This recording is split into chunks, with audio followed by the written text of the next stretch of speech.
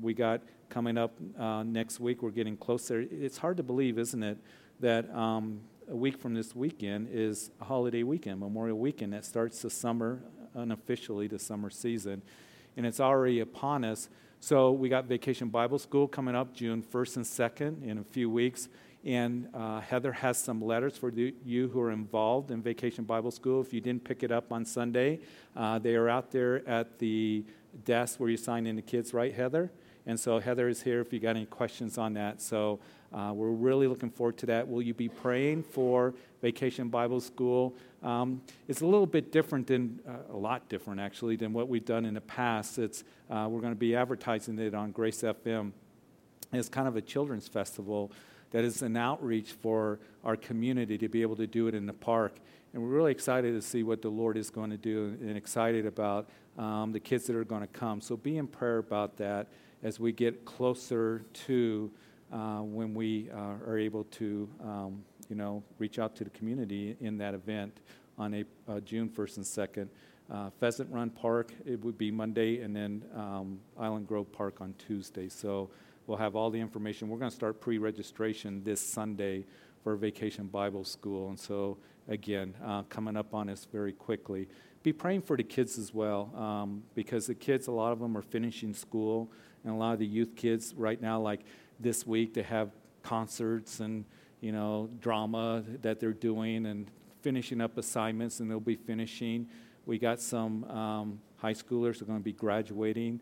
So we want to pray for them, and we're going to do that next week, and we just want to lift them up to the Lord. So lots and lots going on as we head into the summer months that are taking place here. Also, I don't mean to be long with the announcements, but this week is designated Police Week, and tomorrow is going to be a ceremony I'm going to be officiating. I think I've been doing it for 12 years now. Is Peace Officer Memorial Day is on May 15th, which is actually on Friday. But tomorrow night at Bittersweet Park, at the Weld County Fallen Officers Memorial, I'll be officiating that ceremony as we remember the fallen peace officers for the following year, that is 2014. I believe last year there was 127 peace officers throughout the nation that lost their lives in the line of duty. Every 58 hours, there is a peace officer in our nation that loses their life in the line of duty. There are some 16,000 that were injured or assaulted in the line of duty as well. So every year we have that remembrance there at the Fallen Peace Officer Memorial there at Bittersweet Park. So 6:30 tomorrow, you're welcome, and we welcome the public to come to that and give our support. We need to be praying for our first responders. We need to support them and lift them up. And as we know that the Scripture says in Romans chapter 13, as well as we saw in 1 Peter chapter 2 going into chapter 3, that we're to be subject to the governing authorities. They are called ministers of God for our good. Their work is ordained by God, and so we want to lift them up and pray for them as much as we can. So let's do that tonight, because they do good work. And they're the ones that make our community safe, and they're the ones that hold the line between, evil taking over. And so we want to support them and pray for them as much as we can. And then next week, going into Memorial Weekend, we want to pray for those who are serving our nation and protecting our interests, and remember them and their families as well. So, Father, we just do lift up our first responders, and every day they put their lives on the line as they go out and as they serve our community. And Lord, we know your word declares that the work that they do is ordained by you. It's a good work. And Lord, it is to be a work that we are to be appreciative of. And we thank you for those, their training, how they respond when we need them, respond in such difficult circumstances. And Lord, in protecting us and protecting our community. So, Lord, as we remember those who have fallen, their fathers and their husbands, and they're ones that have family members and friends and comrades that in arms that miss them and are hurting. And we pray for your comfort for them. And Lord, we just pray that those here in Weld County, whether it's the Greeley Police Department or Weld County Sheriff's Office or the other municipalities, that, Lord, we want to lift them up in prayer. And we pray that you would protect them and keep them under the shadow of your wings.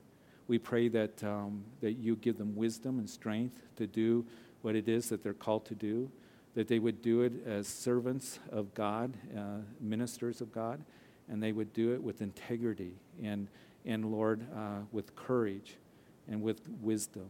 So, Lord, we just lift them up to you. And I do pray for tonight. There's so many things going on with our young people. They're finishing school. Some of them are going to be graduating high school. And we just pray for our kids that they finish strong the school year. And with finals coming up or, final projects that are due, that they get them done. And, Lord, that those who are going to be graduating, as we'll be remembering them, that they would get all their work done and just be with them in this very special time.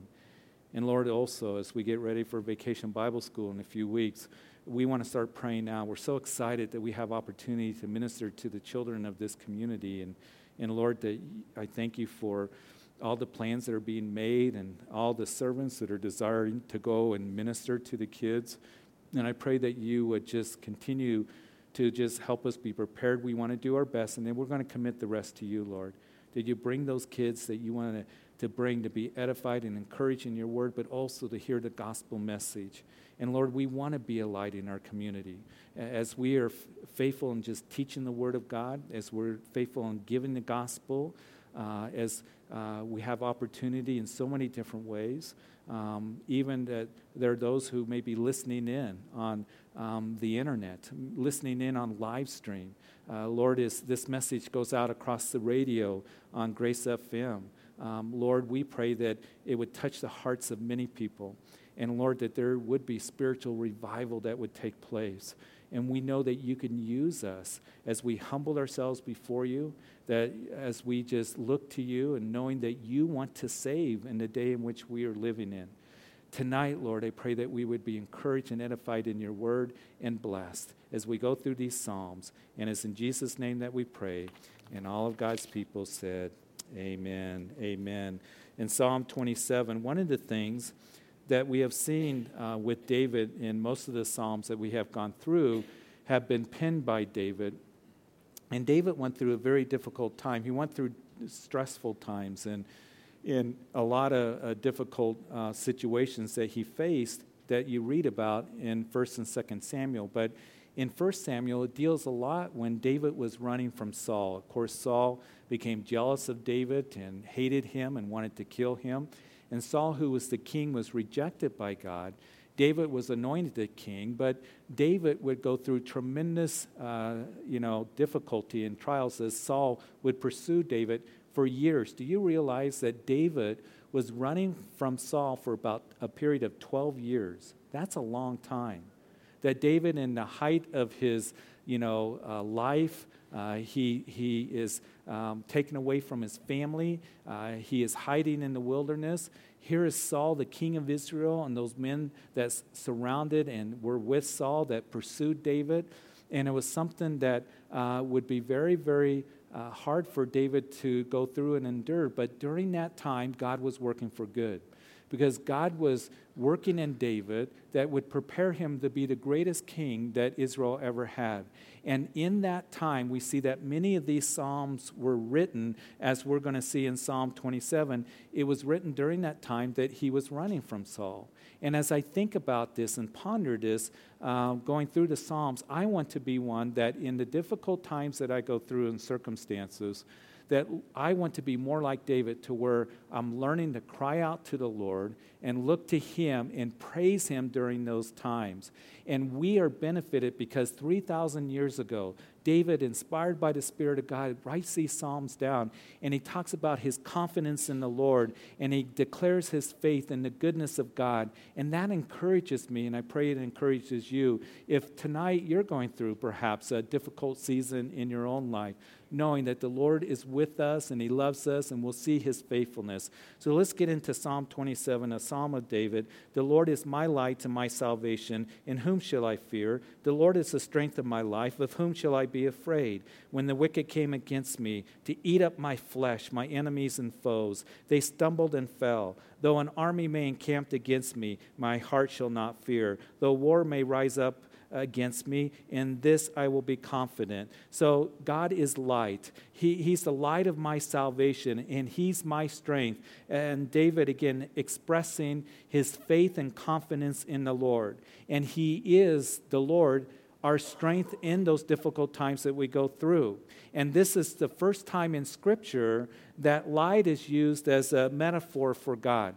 And we know that in the New Testament, that John, in his gospel, he writes about how, Jesus declares that he's the light of the world and that the light came to the darkness. And so John declares that in the gospel, Jesus being the light of the world. And then in his epistle in 1 John, that he writes that God is light. Not that God is a light bulb, but God is light. And even tonight in our worship, as Travis was saying, think about and pray about how he brought us out of that darkness. And that's what Peter declared in his epistle, as you recall in 1 Peter chapter 2, that he has brought us out of the darkness into his marvelous light, that we may be able to give those sacrifices that are acceptable to God through Christ Jesus, offering those sacrifices of praise and our giving to him and giving the gospel and the sacrifices as we are a living sacrifice unto the Lord. So many of us, before we got saved, we knew what it was like to be in darkness.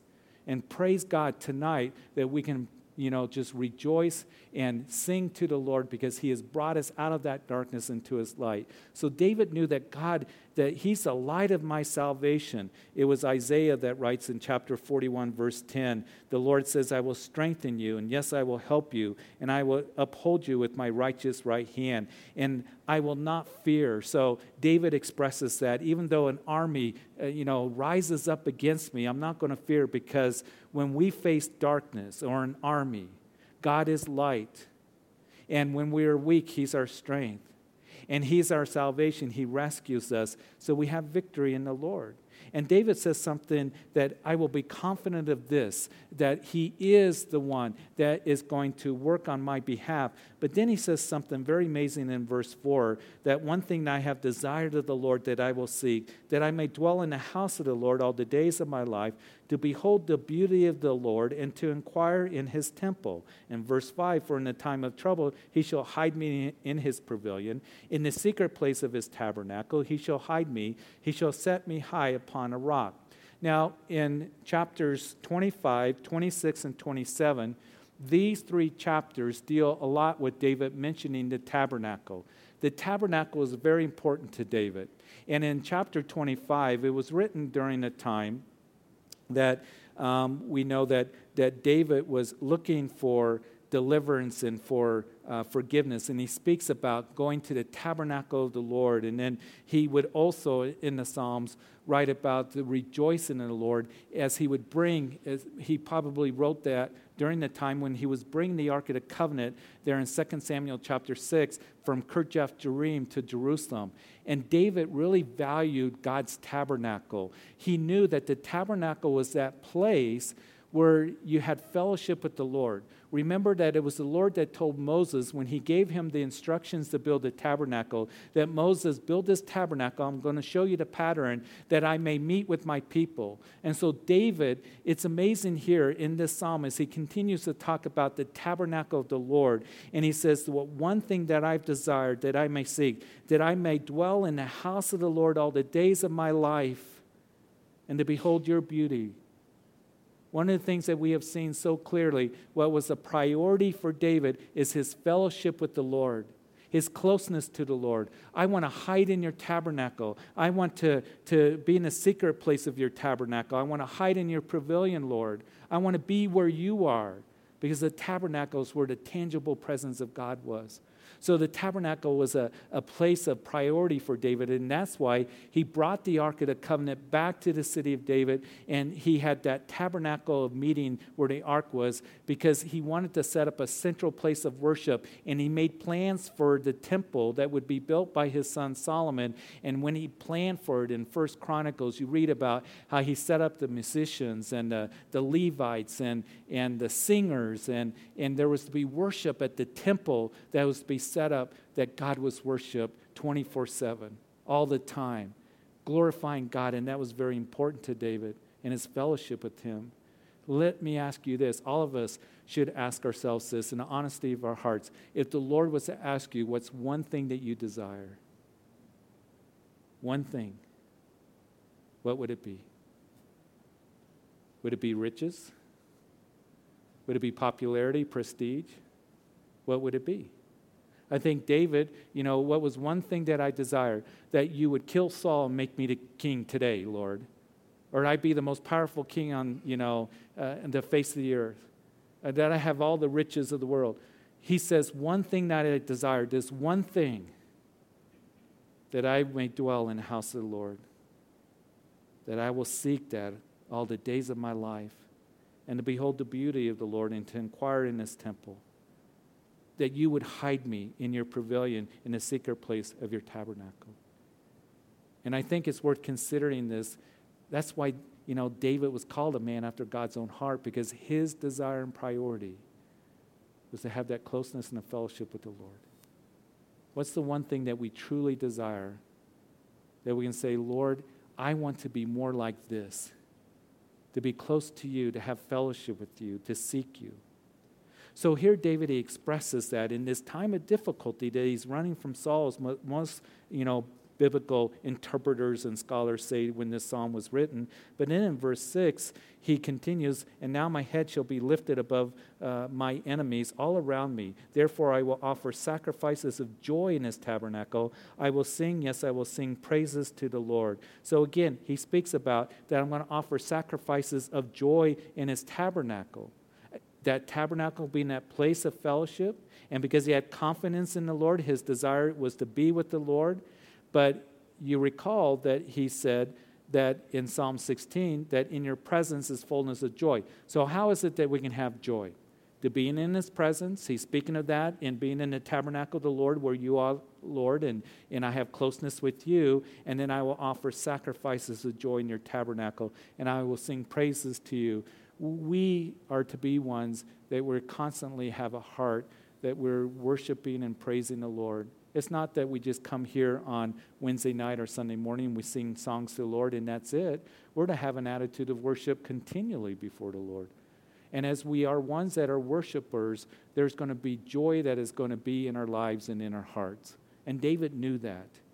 I'm going to sing praises to you always, he says. I will sing, yes, praises to the Lord. I pray that as we come into this place, when we gather, I'm thinking that here's David. He values the tabernacle.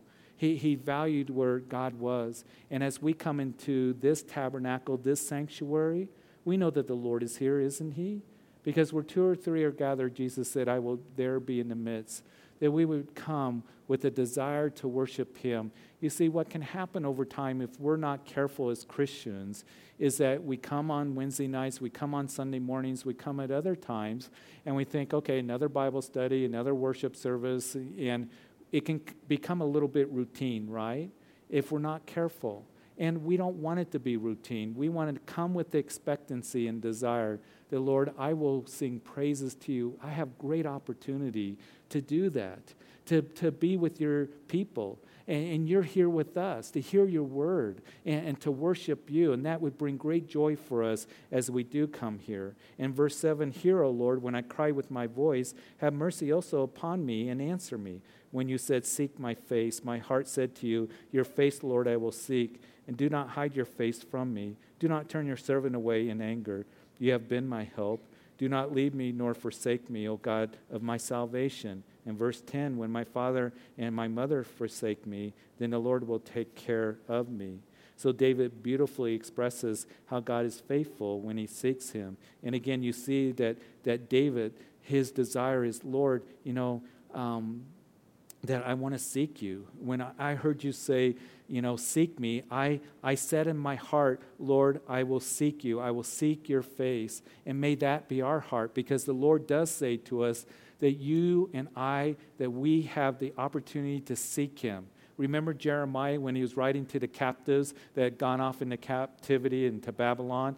And he writes to them this letter that the Lord hasn't forgotten you, that the Lord says, I know my thoughts towards you. They are thoughts of peace and not of evil, to give you a future and a hope. And as you call upon me, I will hear you. And as you seek me, I will be found by you. And we are to seek the Lord. He desires for us to come and seek him, to have fellowship and closeness with him. And that's what David desired. And he says, oh, Lord, you know what? When I heard you say, seek my face, I said, yes, I will do that. And don't hide from me.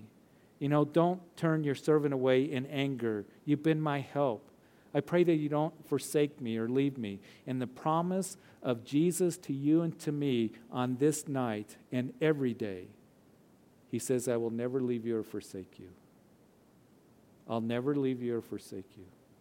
And David writes here, even though my mother and my father may forsake me, you will not forsake me. The Lord, you're going to take care of me is what you're going to do. Isn't that good news? Because there may be others in our lives that forsake us, that all of a sudden don't want anything to do with us. It may be family. It may be friends, co-workers, whoever it might be. It might be even other brothers and sisters in the Lord. You may be even here tonight that someone that you've had the experience where you were forsaken by your mother or your father. We see an alarming rate in our society where particularly we're seeing fathers that are forsaking their children, that are leaving the home. They don't want anything to do with their children. And we're seeing it with mothers as well. And it very much concerns us. And maybe you've gone through an experience like that. And I'm very, very sorry for the hurt that you've gone through. But I want you to know this, that the Lord will never leave you or forsake you. And he loves you and he is with you. And he is your help. And he will be there. And he says, seek me. And you can say, I'm going to seek your face, Lord, because I know that if I call upon you, you'll hear me. And that I seek you, that I will be found by you. That's a promise of Scripture.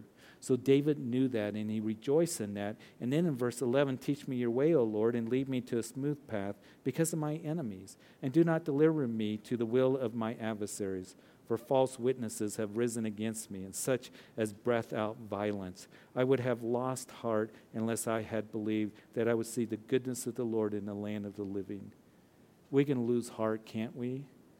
I think all of us, if not most of us, that we've been through a season where we lose heart, don't we? We lose heart because we're going through difficult times. We lose heart because maybe we feel like somebody has forsaken us or turned against us. And here he's talking about his adversaries that come against him. And false witnesses have risen against me and the violence against me. And I would have lost heart if I did not believe that I would see the goodness of the Lord. I love that, and I have that underlined in my Bible.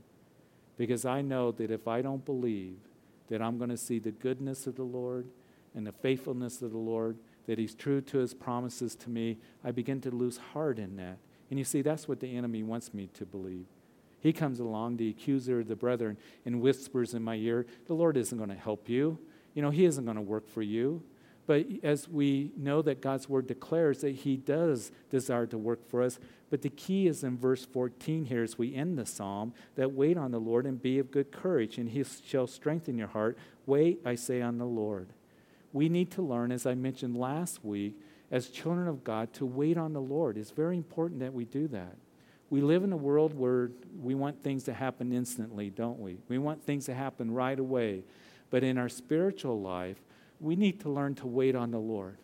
That each and every day going to him, waiting on him, knowing that we're going to see the goodness of the Lord, that he's working on our behalf, that he's not going to leave us or forsake us. And as we wait on him, and as we endure, because he wants to work that perseverance, we're going to talk about it on Sunday as Peter's talking to the Christians. Hey, the weight of the world and the problems of the world are coming down all around you guys. And he desires for your faith to grow in endurance and godly virtue to be worked in your life. And it's going to be all summed up in the capstone of a Christian, of his love being worked in our lives. But that takes time. We want it to happen in a week. And the Lord says, I'm going to do it day by day. And you're going to see my goodness, but you wait on me. And as you wait on me and you trust in me and rest in my love, you're going to see that you're going to be strengthened as you are of good courage. So an encouragement here in Psalm 27 of David, he writes in that time of difficulties. And then in chapter 28, another psalm of David that he writes, to you I will cry, O Lord, my rock. Do not be silent to me, lest if you are silent to me, I become like those who go down to the pit. So David here, as he knows that God is working in him, God uses difficult times to grow us, and in his silence, we must fall back on his love and his care and his faithfulness. And hear the voice, verse 2, of my supplications when I cry to you. How many times have we heard David say, I cry to you, I cry to you. Hear my prayer, Lord, I cry to you. Man, it's okay to cry to the Lord. And we need to cry to the Lord because he hears our cries. And he says, I cry to you when I lift up my hands towards your holy sanctuary. Do not take me away with the wicked and with the workers of iniquity who speak peace to their neighbors, but evil is in their hearts. And so David here, as he continues to write, he's asking God to hear his cry while he praises God. And I don't want to be like the wicked in their deception of heart, as he writes in verse 4, give them according to their deeds and according to their wickedness of their endeavors. Give them according to the work of their hands. Render to them what they deserve, because they do not regard the works of the Lord, nor the operation of his hands. He shall destroy them and not build them up. So God, you deal with the wicked according to their deeds by the works of their hands. And then in verse 6, blessed be the Lord, because he has heard the voice of my supplications. The Lord is my strength and my shield. My heart trusted in him, and I am helped. Therefore my heart greatly rejoices, and with my song I will praise him. The Lord is their strength, and he is the saving refuge of his anointed. Save your people, and bless your inheritance. Shepherd them also, and bear them up forever. So here again, he begins to praise the Lord. He turns to the Lord in this very painful time, and he is just expressing that, Lord, you're my strength, you're my shield, you're my help. And because of that, my heart rejoices. That personal relationship and fellowship that he has. And we can cry out the same thing. Lord, you are my strength. You've heard the voice of my supplication when I cry out to you. And blessed are you, because you are the one that helps me. And my heart can rejoice in that time. And then he turns and he talks about how the Lord is their strength. That is God's people. We as a church, he is our strength. He helps us as a body of believers as we come together and as we call upon him as a church. And notice that he uses that word shepherd in verse 9. David used that word oftentimes. The Lord is my shepherd. And the Lord is the shepherd of his people. And of course, Jesus said that I'm the good shepherd. Peter calls him the chief shepherd. And the good shepherd laid down his life for the sheep. And Jesus said, my sheep hear my voice. So here he says that, shepherd your people. And what a wonderful shepherd, a good shepherd that we have, that is there to tend for us and care for us, to feed us, to guide us, to protect us. That was the job of the shepherd, and Jesus does all of that for us as expressed here in this psalm. And then Psalm 29, another psalm of David. Now this psalm of David, he speaks of the power and the majesty of God. And we learn from David what our response ought to be. In other words, in these 11 verses here, he uses the phrase, the voice of the Lord, 7 times. So let's go through Psalm 29. Give unto the Lord, O you mighty ones. Give unto the Lord glory and strength. Give unto the Lord the glory due his name. Worship the Lord in the beauty of holiness. And so we're to give to the Lord what is due him, that is worship and glory and strength, and he's the one that is to be glorified, not us. Matter of fact, Isaiah says, doesn't he, that God will not share his glory with any man or any woman. So we worship him according to who he is. The majesty and the holiness of God is what David is expressing. And notice that he says, in the beauty of holiness. Oh, it's so beautiful, your holiness, Lord. In verse 3, the voice of the Lord is over the waters. The God of glory thunders. The Lord is over many waters. The voice of the Lord is powerful. The voice of the Lord is full of majesty.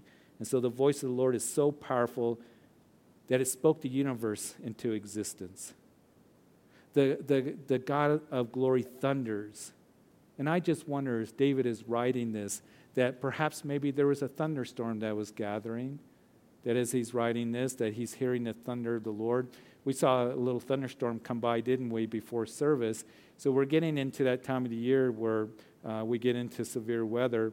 And sometimes it's so fascinating, isn't it? Those of us who like to watch weather, when we see a thunderstorm off in the distance and we see the lightning storm at night and just watch it, I can watch it for hours. And as I do and I see the flashes of lightning going across the sky, it just reminds me of the power and the majesty of God, doesn't it? It's so incredible. And that's what David, that he's writing about here. And then in verse 5, the voice of the Lord breaks the cedars. Yes, the Lord splinters the cedars of Lebanon. I just wonder if he sees lightning hit a tree, and it splinters the tree. There was on the news yesterday that there was a thunderstorm that went over Denver, and in the city park, a lightning bolt hit a tree and splintered the tree, and a couple people were hurt because of it. So, it can come on us, and we are, live in a part of the country where we can see a lot of lightning, and we need to be careful, and we can, perhaps you've seen it up in the mountains, a lightning bolt hit a tree and just kind of splintered that tree up. I remember when I was, right after college, when I was living up in Black Forest, and I was living in a little cabin. It was on the high point of Black Forest and up on the hill. And so those thunderstorms would come over, and man, you had to be careful because you're up high and lightning strikes, and you had to be careful. Well, I remember, this was a long time ago before there was any cell phones or anything. Everybody had a landline. And I was talking to Mom on the phone, and all of a sudden I heard a thunderstorm coming. I said, Mom, I need to get off the phone. And I hung up the phone and probably walked from here to the end of the stage, maybe 5-10 seconds, and this lightning bolt just hit this tree, bam. And you know how when it hits close that there's the thunder and the lightning that happens at the same time, and it actually just kind of knocked me back, and I got up and the tree was on fire. And I went back to the phone, and I picked up the phone, and the phone was hot. It burned the phone up. And I was only about 5 seconds away from that, lightning bolt. And I remember thinking, wow, so, all of a sudden it rained and it put out the fire. But the power of a lightning bolt, we need to be so careful. I used to, when I was in college, too, and I was going to school at CSU in forestry and natural resource management. And I was working for the government, and I was on top of a mountain there in Utah, right where Wyoming, Colorado, and Utah meet. And there was a tower up there. And the antenna on the truck, there's a little, lightning, bolts were going up the antenna, going zzz, and kind of fading out. And I was thinking, what is going on? This big black cloud's coming over. Zzz, and I look at the hair on my arm sticking straight up. And I start up the truck, and I take off, and this lightning bolt said crack just right by where I was. So I kind of have a joke. I track lightning for some reason. I don't know what it is. But here David says, the majesty of God. And when you see that, it's just a little sample of the power and the majesty of God. He created all that. God is infinitely much more powerful.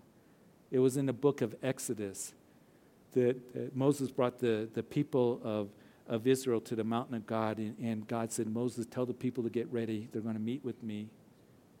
And it would be the mountain of God that shook, and it was on fire. And there was thunders and lightnings, and it was probably divine thunders and lightnings. And the voice of God roared, and the people heard it, and they were frightened. They were terrified. They said, Moses, you go up on the mountain. The majesty of God. He worked all those plagues. He opened the Red Sea. He brought the plagues upon Egypt, and they came to the mountain, and it shook. The awesome power of God. the glory of God. And David is writing about all this. We know that it was the disciples that were in that boat on the Sea of Galilee, and a storm came up, and several of those disciples grew up on that lake. They were fishermen. They were used to storms, but this storm was different. And they were terrified, and they woke up Jesus, and they said, don't you care that we're perished? We're taking water. We're going to go under. And Jesus stood up and said, oh, you have little faith. And he rebuked the storm. He said, be muzzled. And all of a sudden it was calm. And they were astonished that who is this one that can, the winds and the seas obey him. I used to read that story, and I thought there in Mark chapter 4, why would the Lord rebuke the disciples? Because I know for me, I would have been the one shaking Jesus and saying, wake up, don't you care? We're going to go under. You have little faith.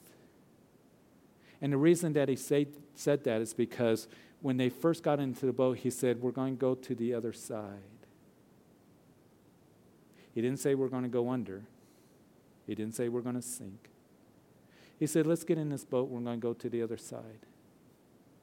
And they needed to learn that the Lord was with them, even when the seas were roaring all around them and the storms was right on top of them and the lightning was cracking, and he would calm that storm. And I imagine the clouds just kind of broke, and all of a sudden they could see the stars. Maybe you're in a storm tonight, and maybe you feel like you're going under. And the Lord says this to you, Philippians chapter 1, verse 6, that being confident of this very thing, that he who has begun a good work in you will bring it to completion, especially in the day of Christ Jesus. Will you be comforted by that? That the work that he has begun in you, that he's going to bring it to completion. In other words, you're going to get to the other side. And he's going to see you through. And he's not going to leave you or forsake you. And David understood that, and he's just expressing his praise to the Lord. And as we understand that, you see why we can praise the Lord even in the difficult times, just as David did. So he's expressing that, and then in verse 6, he makes them also skip like a calf, Lebanon and Sirion like a young wild ox. The voice of the Lord divides the flames of fire. The voice of the Lord shakes the wilderness. The Lord shakes the wilderness of Kadesh. The voice of the Lord makes the deer give birth, and it strips the forest bare. And in his temple everyone says, glory. The Lord sat enthroned at the flood, and the Lord sits as king forever. The Lord will give strength to his people, and the Lord will bless his people with peace. So David, he turns again as he is just praising the Lord, the voice of the Lord over creation, and he expresses the majesty of the Lord and just gives praise to the Lord during this time. And then in Psalm 30, this psalm was written when David perhaps, some say that when he brought maybe the Ark of the Covenant back to the city of David from Kirjath Jearim. Again, the reference is 2 Samuel chapter 6. But others think that perhaps he wrote this at the time where, you remember in 2 Samuel chapter 24, that David counted the people. He wanted to count the people, and it was Joab that said, you want to count the people? Yes, I'm going to count the people. And Joab said, don't count the people. And David did it anyway. And God was displeased with David, and he brought a plague upon the land. And David went to the threshing floor of Ornan there on Mount Moriah, and he bought the threshing floor, and he gave sacrifices as the Lord told him to, as the Lord then accepted those sacrifices and then would bring, an end to the plagues and healing to the land. I think it was written during that time. And we don't have time to go into it, to set the scene. But many of you are familiar with the story. And see David here, as we read, we're going to give indication of that as we go through it. Let's begin to read in Psalm chapter 30, a song, the dedication of the house of David. Again, that threshing floor was going to be the place where the temple was going to be built, because the Lord would accept those sacrifices that David gave. So that's where the Holy of Holies was going to be. Solomon built his temple. But in this, we read that David writes, I will extol you, O Lord, for you have lifted me up and have not let my foes rejoice over me. O Lord, my God, I cried out to you, and you healed me. O Lord, you brought my soul up from the grave, and you kept me alive, that I should not go down to the pit. So here, David once again gives thanks for, number one, his victory over his enemies, and then second of all, that healing that he asked for. And I think that as you read 2 Samuel chapter 24, that it was more than just a physical healing. It was an emotional healing, a mental healing that David, he was in such deep distress that he lost all of his strength. It seemed so hopeless. The Lord is the one, listen, that brings healing, not only physical healing, but emotional healing. And maybe some of you are really hurting emotionally because of some tragic thing that you've gone through in life or some deep hurt that you've experienced. He can bring, healing to you mentally. He's the one that can bring that comfort to you. And he is the one that you go to in those times as David cries out to the Lord in that time. It was a very difficult time for him. And then thirdly, he's given thanks to the Lord that God didn't let him go down to the pit. And it refers, it's a reference that is to Sheol, that I didn't die during this time. And then in verse 4, sing praise to the Lord, you saints of his, and give thanks at the remembrance of his holy name. For his anger is but for a moment, his favor for a life. Weeping may endure for a night, but joy cometh in the morning. When David writes, his anger is but for a moment, he's speaking of the chastening of the Lord. In other words, his chastening is but for a moment, but I want you to remember this, don't forget it, that his favor for you is for a life. His chastening is but for a moment. And why does he chasten you and me? You know the answer. The book of Hebrews tells us he chastens those whom he loves. And he loves you and me. So he'll bring chastening to us, and his chastening may be for a moment, but his favor is for a life.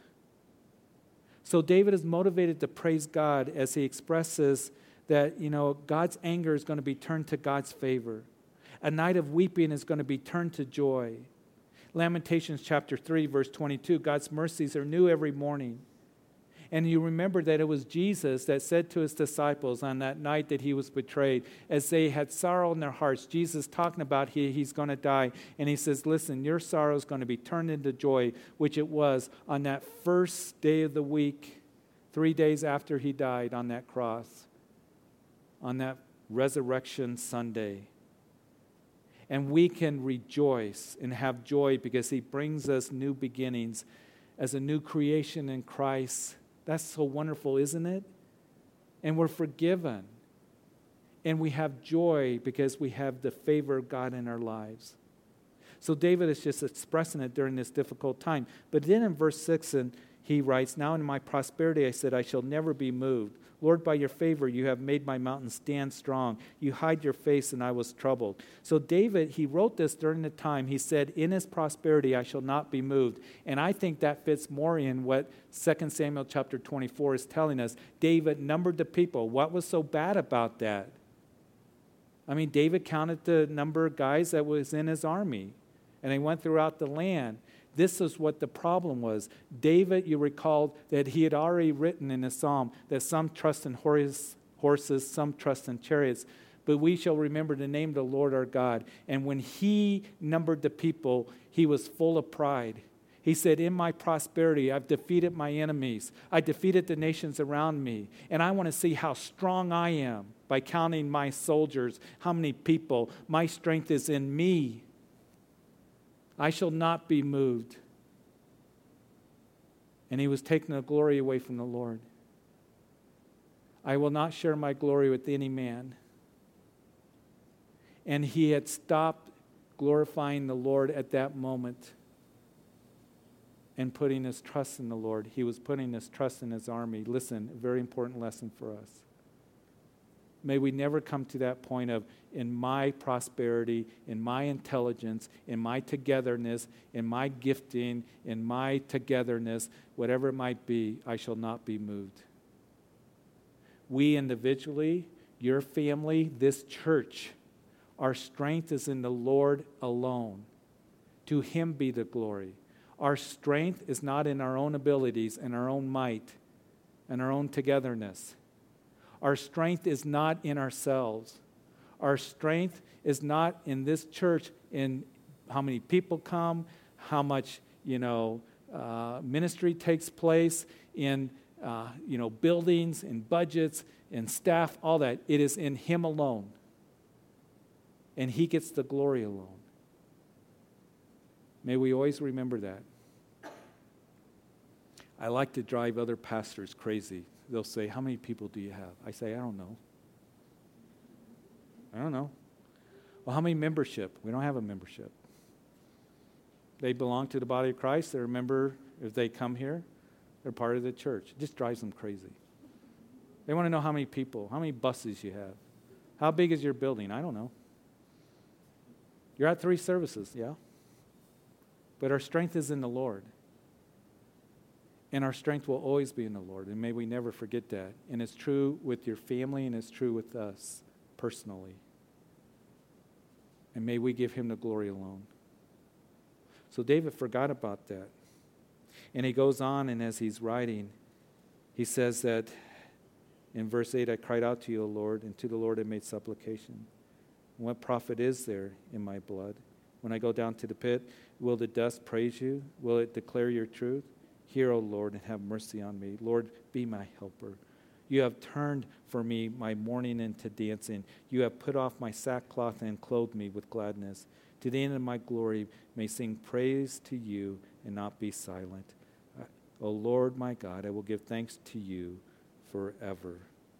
So we see here that David kept crying out to the Lord, Lord, don't let me die. Can I praise you in the pit, the dust of the grave? He was uncertain. And he pleaded with God to deliver him. Lord, you be my helper. And then he turns and he recognizes that, Lord, you have worked for me. And I have turned to you in chastening. And Lord, you've worked it for good. You have turned my mourning into dancing. You've put off my sackcloth and clothed me with gladness. Here's a principle and the truth that we see here in the scriptures. That you and I are to turn to God in his chastening. Sometimes we think that his chastening is going to push us away from the Lord. No, it's not. Remember this. The chastening and the conviction of the Lord is to bring you to him. It's the condemnation of the enemy that is to push you away from him. Always remember that. How do you know the chastening of the Lord and the condemnation of the enemy, who's the accuser of the brethren? The condemnation is to push you away from the Lord. The Lord doesn't love you. He's not going to forgive you. He's done with you. You're a spiritual waste. Why even go to him? Why even call out to him? The chastening of the Lord, the conviction of the Lord is always to bring you to him. And listen, as you turn to God in chastening, you know what the result's going to be? Gladness. It's going to be gladness. And may we not ever forget that. 7 times in the psalm, David wrote, thou hast, or you have. And David was praising the Lord from the depths of his heart. Why? Because weeping may endure for a night, but his joy cometh in the morning. So, Father, we thank you. We thank you so much for these psalms that are written to us to encourage us, to help us to know that we can call out to you and cry out to you in our time of need, in our time of difficulty, in our time of sorrow, in our time of weakness. And Lord, that we can have confidence in you, even in the times of chastening, that we can look to you to draw us to yourself and to be our helper, knowing that you will never leave us or forsake us. And Father, tonight, as we talk about the goodness of the Lord and your faithfulness, your love for us, you demonstrated your love by sending your Son to die for us. And while we're yet sinners, Christ died for us.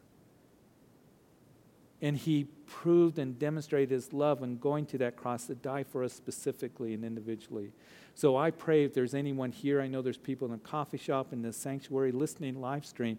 If anyone, you've never surrendered your life to the Lord Jesus Christ, It is salvation that comes and forgiveness of sin by putting your faith and trust in him alone, not in yourself, not in a church.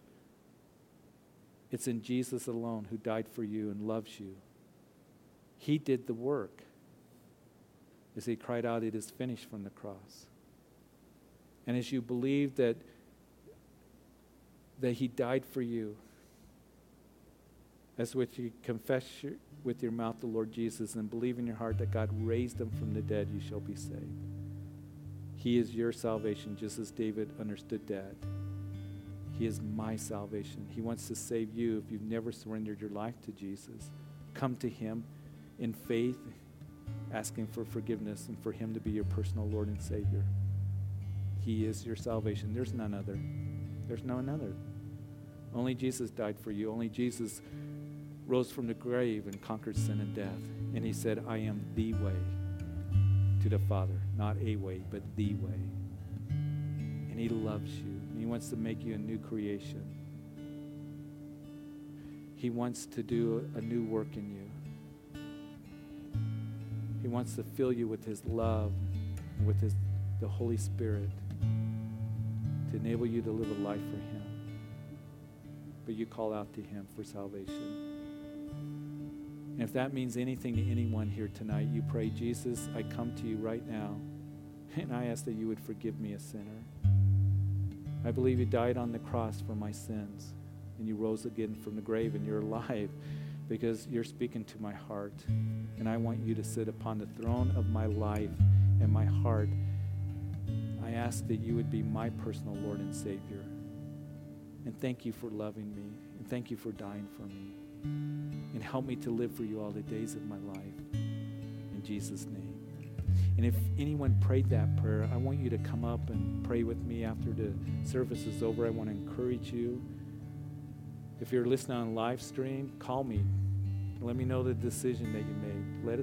Let us pray for you and encourage you. But not only can we call out to you for salvation, but in all circumstances that we face, knowing that you're the one that says to seek you and to come to you and to trust in you and to wait on you. And may we do that, Lord.